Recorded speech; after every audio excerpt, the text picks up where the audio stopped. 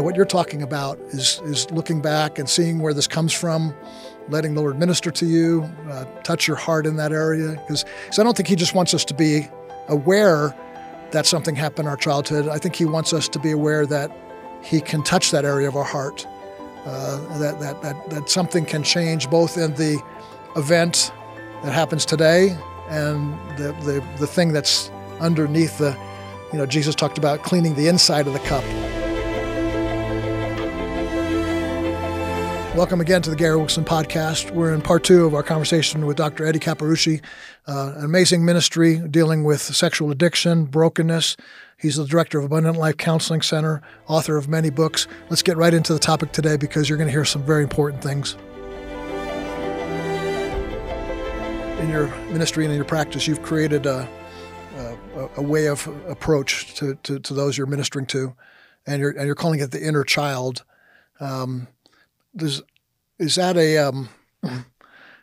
I'm trying to grasp that a little bit more. The way you're describing it here is there are certain events that take place when you're a child.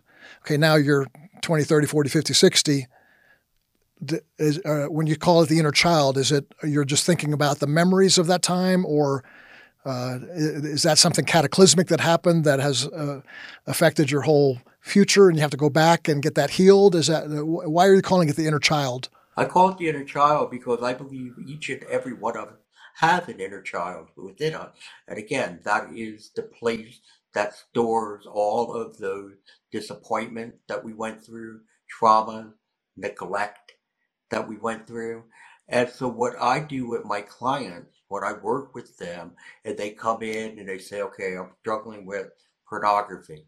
And so the question, you would ask is, so why do you think that porn has the stronghold on you?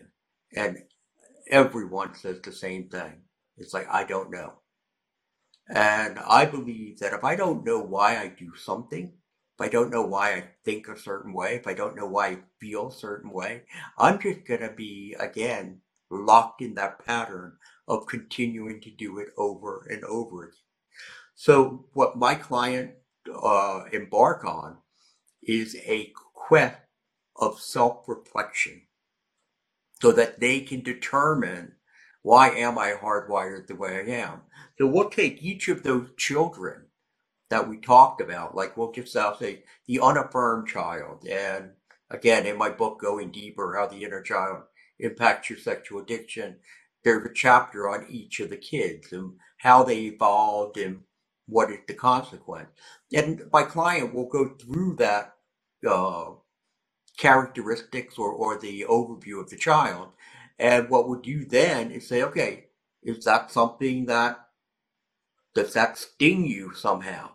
And a client may say, you know what? Yeah, I can remember. I don't remember my dad ever saying something positive to me. Never. Because I haven't even thought about that until you just bring it up now. But you know what? He'd never say anything positive to me. And then we continue to explore deeper. We'll go through all those kids. Most people resonate with anywhere between 4 and 6 of the children. So therefore, you can see the depth of emotional pain that is sitting in that storage unit that kid has. But then what we're going to do, Gary, we're going to go deeper. And we're going to say, okay, so let's talk about what you're doing now with pornography or acting out, sexually through strip clubs, massage parlors, you name it. And what we're going to find is that there's a correlation between what they're doing sexually and those pain points that they have. For example, the idea of, not being noticed. Okay, I just don't feel noticed. I didn't feel I was rejected by girls growing up throughout middle school and high school. And then I got married to the first woman I met. And, while we're happy, I feel, but when other women start to pay attention to me, I'm like a moth to a flame. I just can't resist them. And part of that is that their inner child who's saying, hey, yeah, we have a relationship now, but you know what? This relationship's not going to last.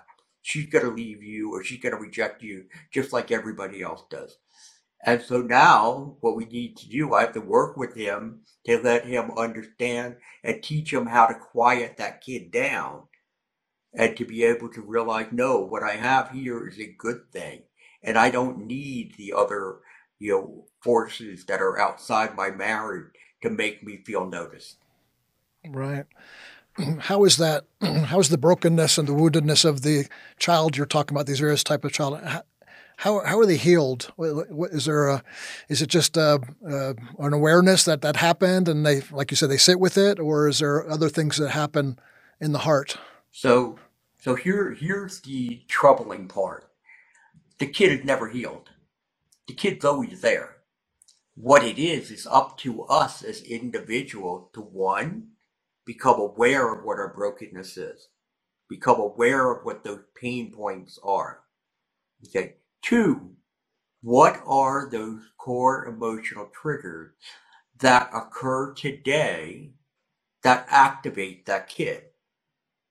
And then when I know that and I'm aware of it, I can now stay one step ahead of him by going and saying, you know what? I know you're upset because we feel rejected, but you know what? I'm not sure that's what really happened here. And then what you're going to do is you're going to start sitting with what the emotional pain, whatever that pain point is. So let's say it's rejection. The kid feeling this sense of rejection because of what just happened. You're feeling maybe some of it also. Again, this is adolescent and pre-adolescent thinking. And what people need to do is to slow down, and they need to be able to move over to rational adult thinking. Okay, so therefore, while it may feel like rejection, is that what really happened with this event? Is that what really occurred? And in most cases, we're going to find, well, you know what? I don't have enough information. I'm not sure that's really what went on. My boss walked right by me in the hallway, didn't even say hello to me today. And again, if I'm very prone to the idea, if I'm sensitive to rejection, hypersensitive, I'm going to be now worried. Oh my gosh, is he angry with me? What's wrong? But again, I don't have enough information.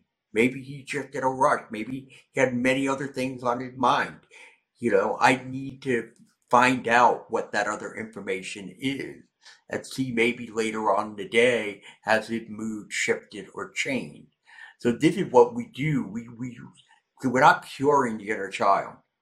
What we're going to do if we are going to let him know, you know what? I got it. I'm not going back to your way of handling things because your way of handling things was just run away. I'm not running anymore. Instead, I'm going to act like an adult and I'm going to process through these emotions I have. I'm going to sit with this discomfort and then I'm going to come up with a healthy solution. Well, that sounds profound, very powerful, and liberating.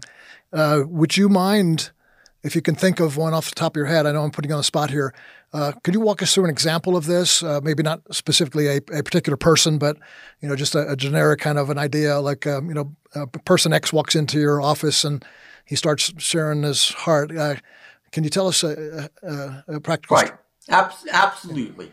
Absolutely. So let's say that let's say you're struggling with, porn addiction, and you run in the street, you have a really good friend, and your friend and you guys had a falling out for whatever reason. You cross paths on the street, and you start talking, and your friend says, "Hey, you know what? Maybe we need to try to see if we can get together and work this out." And you're like, "Great, that's wonderful. Let's get together. We'll have lunch." So you schedule lunch. The morning of lunch comes, and you get a phone call from him. Hey, Gary, you know what? Something came up. I'm sorry, I can't get together with you. You know what? I will call you back. Maybe we'll reschedule. And just hangs up on you. Real abrupt. It's less than 15 seconds, and you're like, wow, what the heck was that? That's a little rude. And like, did I just get blown off? What was that about? Well, so now your discomfort level on a scale of 0 to 10 might be maybe a 2 because you're just wondering what was that about. Your kid, however, seeing that event, hearing that event, had reached into a storage unit and he pulls out a time when you were about 8, 9 years old and you went down the street to Bobby's house. see if he can come out. And you knock on Bobby's door, and he opens it up, and there's Bobby with three of your friends. And you're like, what are you guys doing? He goes, we're just hanging out. Like, well, why didn't you call me? Nobody called me. They all shrugged their shoulders. I don't know. We didn't think about you. And so, it's like, well, can I come in? And Bobby says, no, my mom said I can't have anybody else. And he slams the door in your face. And you go home. You got maybe tears in your eye. You wonder, what's wrong with me? How come people don't chase me? How come I always have to go after them? What's wrong? What's the problem? So your kid has these two things that went on. The phone call with this situation with Bobby. And he's thinking that these are the same. They're not in parallel the same, but he believes it. Your anxiety level, which was a 2, has now gone up to maybe a 7 or an 8 because you're just feeling more of this discomfort. Okay, this is where people then run because I don't want to sit with the pain, and they're like, you know what? I'm gonna go do something else, and they'll go do something that may be destructive, or it'll change their mood, not for the better. For the better. So what are we supposed to do in this case then? Well, one, we have to slow everything down. I'm feeling. And again, you've noticed that there's a lot about mindfulness in all of it. And it becomes, okay, I'm feeling, more distressed than I was just a few moments ago. So that means my kid must be activated by it. Well, what were the emotions that I'm going to sit with them? What are the emotions that I felt with that phone call? Well, I felt maybe I was being blown off. I felt I was somewhat rejected. Yeah, I can remember maybe what it felt like to be rejected when I was a kid or when I was younger. I don't like this. I don't like this at all. Plus also the unknown. I don't know what's going to actually happen. Are we going to wind up getting back together or not as friends? So all the fear that I have. Okay, stop. All right, these are my adolescent emotions. Let me come over to what is reality. Because what you feel and what is real are usually two very, very different things. So what does reality tell me? Well, reality says he was definitely in a hurry. That also that he, just was very abrupt. But he also did say, I'll call you back. And he did say maybe we'll reschedule. So maybe I don't have enough information to have these emotions that I'm feeling right now. So what am I going to do? And now we go to the next step, and that is make the healthy choice. Okay, see, I haven't ran away. What's the healthy choice? Well, you know what I think I'll do? I think I'll give him a couple days. And if I don't hear back, I'll call him. And I'll say, hey, you want to get together for lunch? If he says, yeah, great, we're done. If he says no, then maybe I need to probe a little bit deeper to find out, hey, do you need some more time? Or are you perhaps not ready to dive back into this relationship again? And if that's the case, fine, we'll be it. So see, what I've done is I've slowed everything down. I've used rational thinking as opposed to adolescent thinking. And therefore, I have not made a bad choice of running off. Instead, I've made a healthy choice. Wow. That's such a good story. And my mind goes two places as you say that. One is to the courage necessary. So he you go back to the guy that called you and felt like he had blown you off. It takes a little bit of courage to do that because you might get rejected. But even if you do get rejected, there's something in our heart that goes like, hey, he may have rejected me, but I didn't just hide. I didn't just run. I didn't just go to some other form of behavior to get the dopamine stirred back up. I confronted it, and I think that in itself is a victory. And and then the second thing I think I hear from this story is, and you know a lot more about this than I would, but and I've read some about explicit memories and implicit memories. So you get this phone call, and this guy, he seems like he's rejecting you, but it's it might be a 2 when you rationally think about it, but your emotions might be, why am I feeling like this is an 8? Why am I so angry and fearful? And why is my heart beating faster? To me, I think that, am I off base here to say there's some implicit memories, things, you may remember that time your dad said something to you, but you might just remember generally your whole childhood being, you were always blown off. Your dad told you he was going to take you fishing, but he never did. Your mom said she'd be home at 5 to cook dinner, and she didn't get home till 8, and that was just repeated time and time again. So you're not actually thinking about a particular event, but you just have this implicit memory, in the mind, in the heart of, I'm the kind of person that gets rejected easily, and I might as well just give up and give into it. I'm a failure. Nobody loves me, rather than realizing that those are some memories that we want the Holy Spirit to deal with, but these are also some things happening today. I think that happens in marriages a lot. Your spouse will do something, and this happened to my wife and I a couple of weeks ago. I ended up paying more for something because she missed a little something, and it shouldn't have been a big deal. But I got enraged. I mean, I was actually, curse words were coming up I didn't say them out loud, but in my brain, and I'm thinking that's. But then all of a sudden I sat with it, like you said. I said, well, now where's this coming from? And I remembered an event from my childhood where I was blamed for something that I didn't do, and it was affecting that thing. So I think what you're saying has a lot of fodder and power to help people see something more than just bootstrapping it. Or I remember when I was struggling with pornography. I would look at pornography, and then I'd go to prayer, and I would cry, and I promise I'll never do that again. That was the last time, Lord. I don't know if you could ever love me again. Just all that self-loathing, and what you're talking about is looking back and seeing where this comes from, letting the Lord minister to you, touch your heart in that area. Because I don't think He just wants us to be aware that something happened in our childhood. I think He wants us to be aware that He can touch that area of our heart. That something can change both in the event that happens today and the thing that's underneath Jesus talked about cleaning the inside of the cup. There's something deeper inside. It's not just you can't just get rid of it on a surface level, just saying I promise to never do it again, or I'm going to get in an accountability group and these guys are going to keep me. If that inside thing, and I think you're calling the inside of the cup, which we usually translate as being sin. But I think, if we go back to Isaiah 61, before, the promise of the Anointed One coming, and He says He's going to set the captives free. Before the verse before that, it says heals the brokenhearted, and I think that's a sequence. We're trying to get set free, so I'm going to get set free by reading my Bible more. And I remember as a young man too, how often it almost caused doubt in God's goodness in my life, because the Bible said, wherewithal shall a young man cleanse his ways? By taking heed to the word of God. So I read, I would look at pornography, then I'd say, well, I got to make up for it. So I'm going to read 5 chapters a day for the next week, and then I'll be in good footing with God again.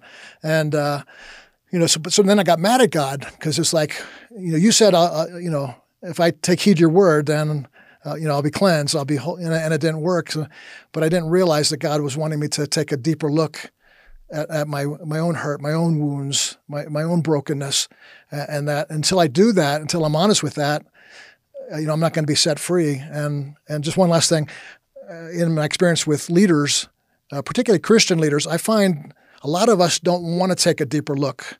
We don't want to look at the inner child. As a matter of fact, I think there's some people listening to us right now that if they haven't turned it off already, they want to, because there's this inner child mumbo jumbo, this psychobabble, and a lot of these are pastors, Christian leaders who are saying, no, I just gotta, I've got a call on my life, and I'm not gonna think about what's behind.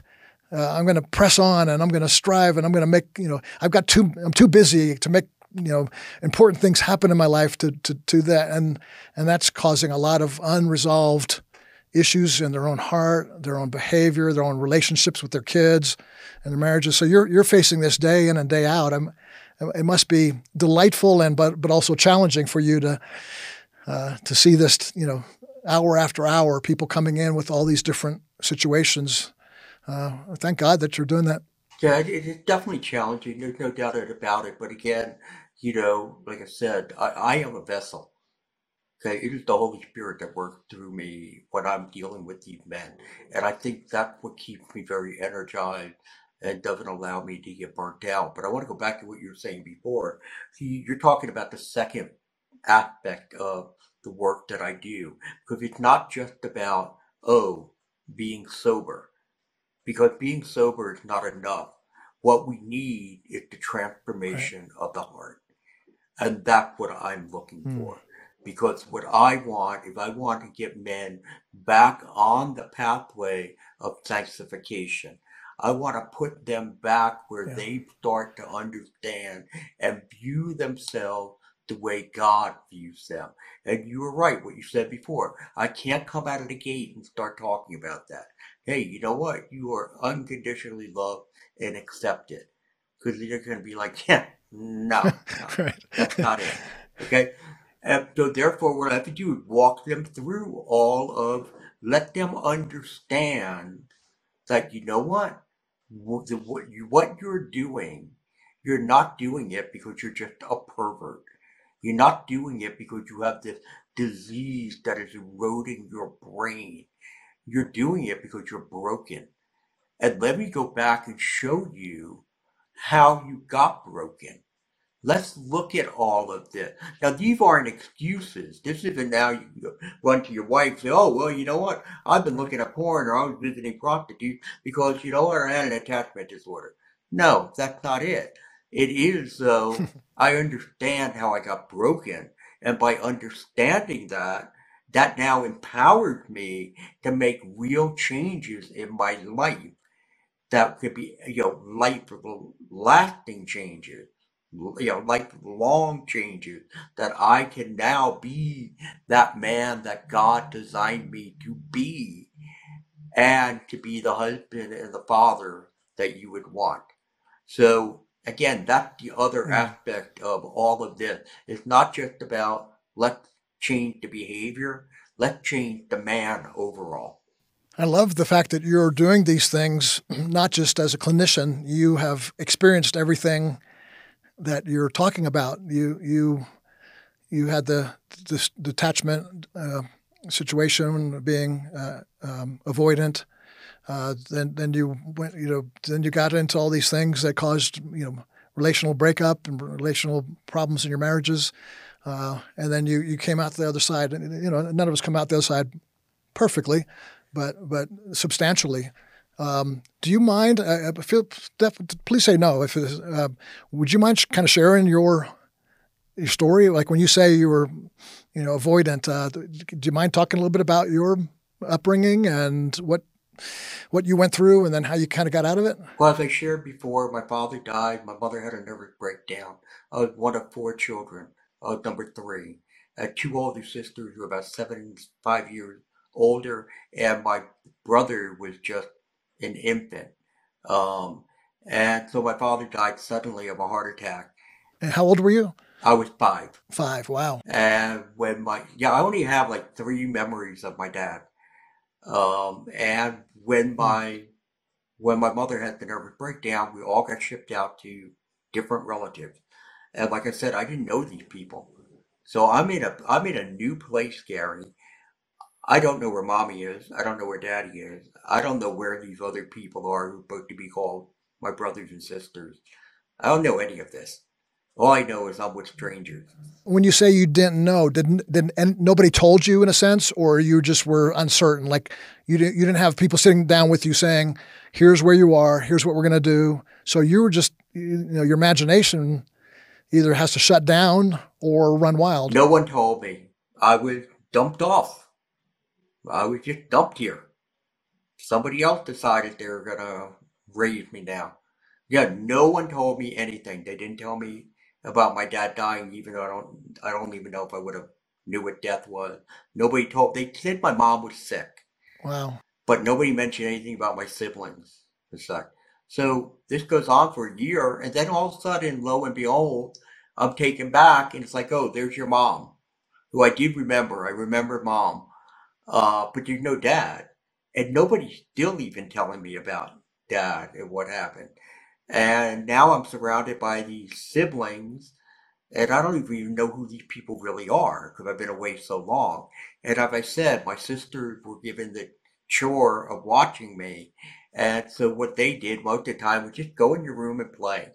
Well, we're talking about 1965. Not like I had Nintendo or cable or all the. I didn't have any. I had nothing in my room. I had a couple little toys and that was it. So a lot of time was spent in my head making things up, Yeah. fantasizing. I remember I used to throw the covers over my head to make it like it was a teepee, of a tent for an Indian thing. Right. And I would just kind of sit there and make believe until finally I fell asleep, and that was it. So my life was very dull, quiet, boring as a child Yeah. until I was around 10. My mother remarried then, and we moved out of the apartment, moved to a house in a neighborhood with like 12 boys in it. Well, I didn't know how to interact with these kids. I mean, I was like, and so therefore, what was I? I was more hyper. I was more excited. They're like, "What's wrong with this kid? Why, Wow. why can't he just engage with us?" And eventually, over time, I did figure out how to adapt and Yeah. engage and do that. But you know what? Over time, when I was about 13, I came across some of my stepfather's pornography, and he was an abusive man. He was verbally abusive. He was somewhat physically abusive, not terribly. He knew that punishing you by grounding you was the best way to hurt you. And Mm. what he would do is every day give you this laundry list of chores that needed to be done. By this time, my sisters are out of the house. And my brother is 4 years younger, so I'm about 12, 13, 14, and I have these chores. I mean, I remember there used to be weeds in the yard, and I have to go out there during the summer and pull these weeds out by hand. And he'd come out and he would inspect them, and if they weren't good, you're grounded. It Mm. was always something. You're grounded. You're grounded. So with that, again, I still didn't get to socialize the way I really wanted to. And finally, when I did start, as I said, I stumbled across this pornography, and what a stimulation. It was like, oh my God, this is stimulation like I've never experienced in my entire life. And with that, as I started dating girls, what it became was one, you know what? This one isn't enough. I need another one. I need another one. And it was always about being sexual. It was always, because I confused emotional intimacy for physical intimacy. I didn't know what emotional intimacy was. We weren't a close family. Nobody hugged or touched or kissed or anything like that. Nobody ever asked me about my emotion. Nobody ever challenged me to expand upon my horizon. Nobody ever looked at my report card. I Mm. mean, I was on my own. I was on my own from a very young age. Right. And I took that into my teen world, my adult world. Got married the first time when I was 23 because I thought, oh, she's different. I can be faithful to her. And that didn't work. It didn't happen. Got divorced. She wanted to stay. I said, no, there's something wrong with me. Met another woman. Oh, she's the one. Didn't work. The same thing. It was after that marriage that I finally said, you know what? I have to do something different. And that's when I went and got the help. But I was the unnoticed child. I was the unaffirmed child. I was the bored child. I was the emotionally voided child. I had those elements all within me that set me up for failure when it came to relationship. Oh, Mm-hmm. I could wow a woman. I could woo a woman. But after that, I had nothing else. I had no other cards. Yeah. But you know what's so funny about somebody who has an avoidant attachment and he's afraid of abandonment? Nobody ever abandoned me except what happened when I was 5 years old. Mm. No woman ever left me. No woman ever rejected me. Mm. But why not? Why? Because I would reject them first. I would leave them first. I never gave them a chance. So they call that's what we call sabotage. Is that correct? You kind of self-sabotage. Oh yeah, absolutely. Yes, absolutely sabotage. Yeah, yeah. You're going to hurt them, and so you had that. And just take a few seconds to describe you when you use the phrase, the term avoidant attachment. Can you just take a few seconds to tell us what that is? Yes. An avoidant attachment is someone who, again, he's afraid or she's afraid of being abandoned. So what they do is they put out a wall, and that the wall out here. And what I say is, hey, you know what? I'll love you, but you have to stay here. You can't come in here. Because if I let you here, I give you power. I give you the power to hurt me Yeah. because you're too close. Or I give you the power to see what my parents saw when they abandoned me back then. You're going to see the ugliness within me, and you're not going to like me anymore. So you know what? Stay right here. It'll be good. I'll love you from here. We'll be fine. But you're not coming in. Now, this wall, Gary, it never goes down. What it does, it comes in. So with my current wife, I brought that wall in here. And just like you, when you said you had your little issue with your wife a few weeks ago, right? I have issues too. So what'll happen then? My wall starts to move out. And I gotta catch it. Mm. Or my wife catches it. And then I gotta Yeah. start moving it back. But it kind of fluctuates. It never goes to where Wow. it was at one time, but it has that ability to move back and forth. Yeah. So you're talking about uh, growing in the capacity to be intimate with people, which is the way God created you to be. But from your childhood, you learned to avoid intimacy, and so you go to other sources that I think you called it false intimacy, if I heard you correctly. All of that is spelled out in the new book that I just wrote, Why Men Struggle to Love. And it talks about the fact of, in those early stages of childhood development, we're supposed to be taught, directed, and guided by our parents or a guardian on the different elements that are needed in order for us to emotionally engage and bond in a healthy way. For example, trust. Okay, I need to learn to trust people. How do you trust? Well, I can trust my mom and dad if I wander away to explore and I turn back and I see they're still there. They haven't left me. That's how I learned to trust. I learned how to Right. have empathy for other people, that I could put myself in their position, that I learned how to attune, that I can pick up other people's emotions. I can see something's off. It's just not right here, what's going on. And there are many other things that we need to learn, including, let's go back to sitting with emotional distress. And if I'm not taught how to do that, Mm-hmm. I'm going to learn what I'm going to come up with the one solution. I'm not going to think about it, and I'm going to distract myself. So there are many things, and when that doesn't happen, what we become emotionally undeveloped. Gary, I can't begin to tell you how many men in this world are emotionally undeveloped? And that doesn't mean they're dealing with an addictive behavior, although sometimes there is a correlation between the two. But what it means is Mm-hmm. they don't fully understand what it takes to establish and, more importantly, maintain and mature a healthy emotional relationship. That's why the title of your book is so intriguing and attractive, because it's those emotional issues that we're struggling with as men that keep us from the very thing we really most deeply long for is to love and to be loved. We may romanticize it or sexualize it or empower it, with some grandiose.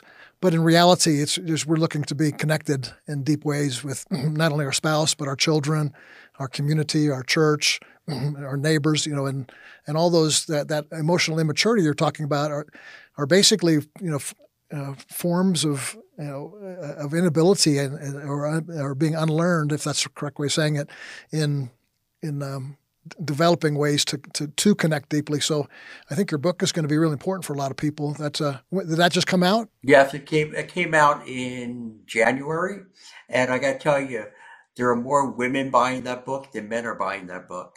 I'm not surprised. With Yeah. that. But again, this book also piggybacks onto the Going Deeper book, and it's about the transformation of the heart. I identified the 14 blind spots that men have that prevent them from being able to, build that emotional base, that emotional intimacy. And what we need to do is work on those to soften it, because God created us as emotional beings, okay, to be in those types of relationships. And many men, the word that I use very often in that book is we're oblivious. We're oblivious to what our emotions should be. We don't feel. I can't tell you how many men I've dealt with, including leaders in the church, who have said, you know what? I'm not even sure I know what love is.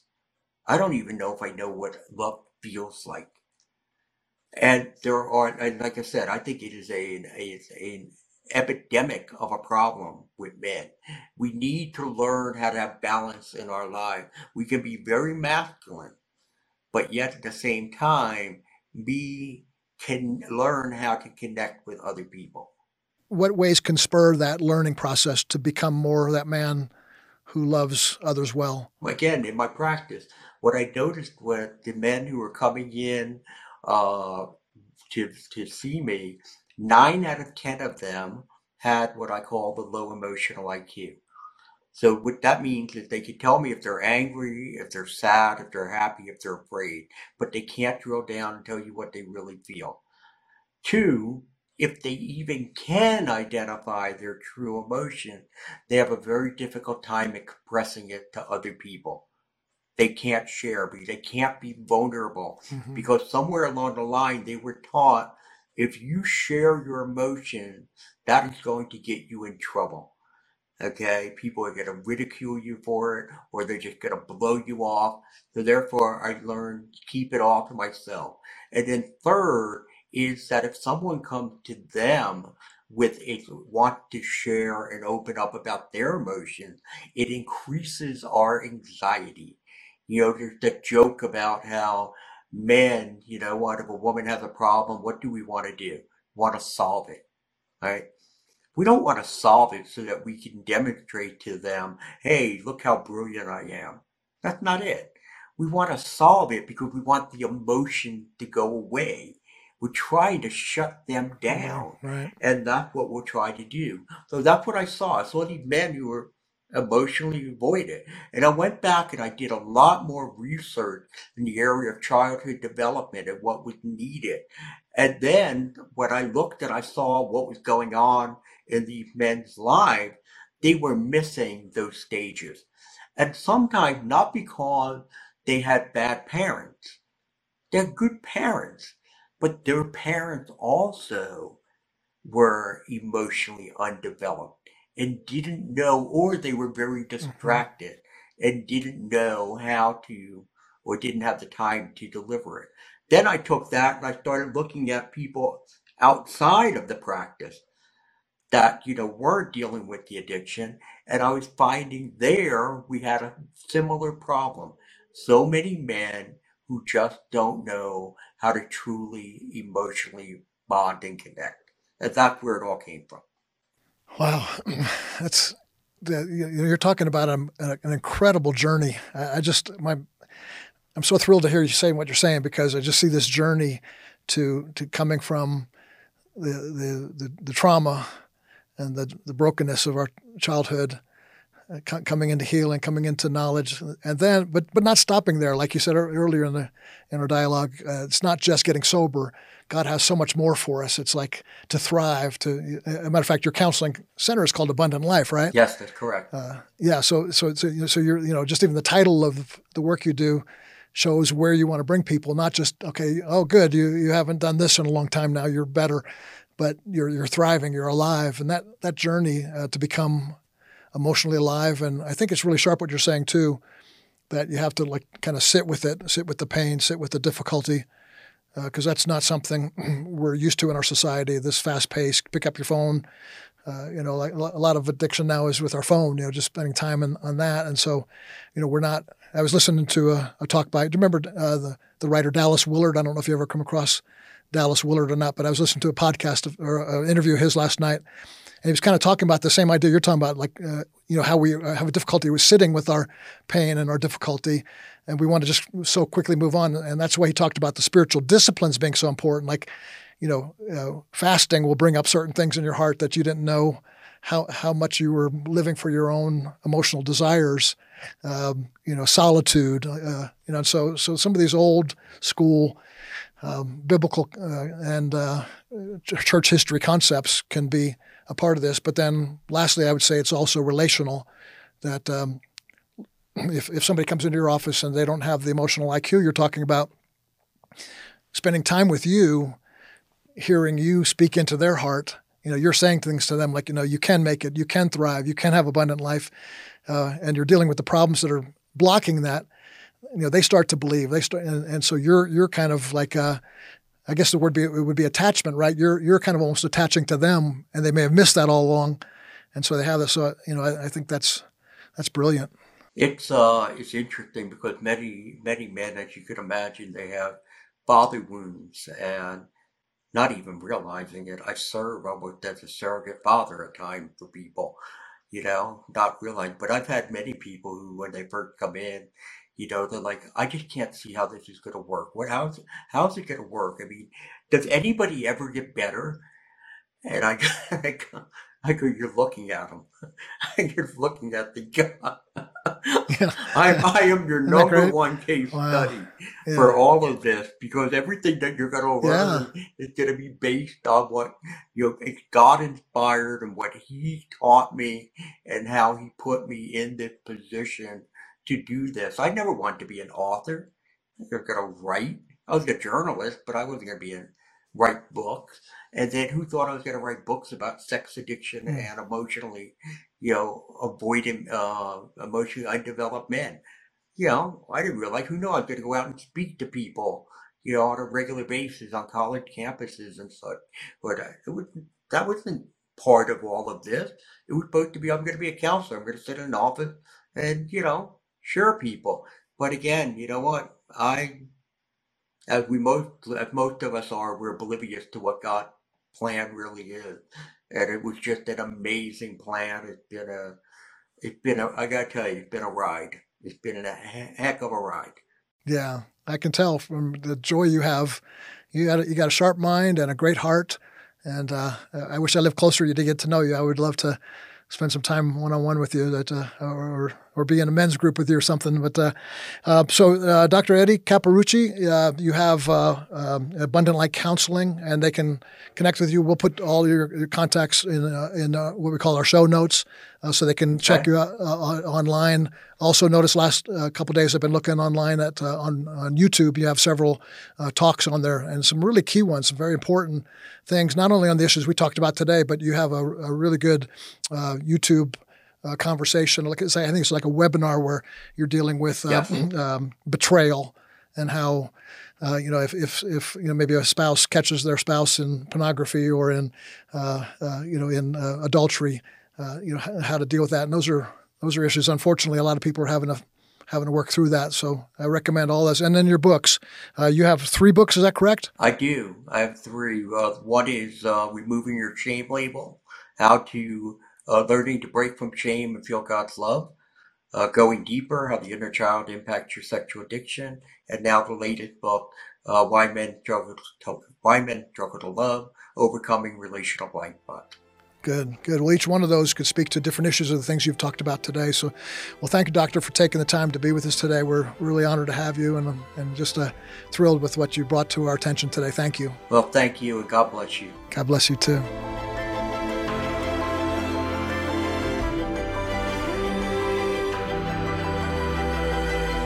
Each week, this podcast reaches thousands of listeners. This critical work is made possible by the generous contributions of individuals like you who believe in World Challenge's mission. Thank you for listening and supporting World Challenge, transforming lives through the message and mission of Jesus Christ.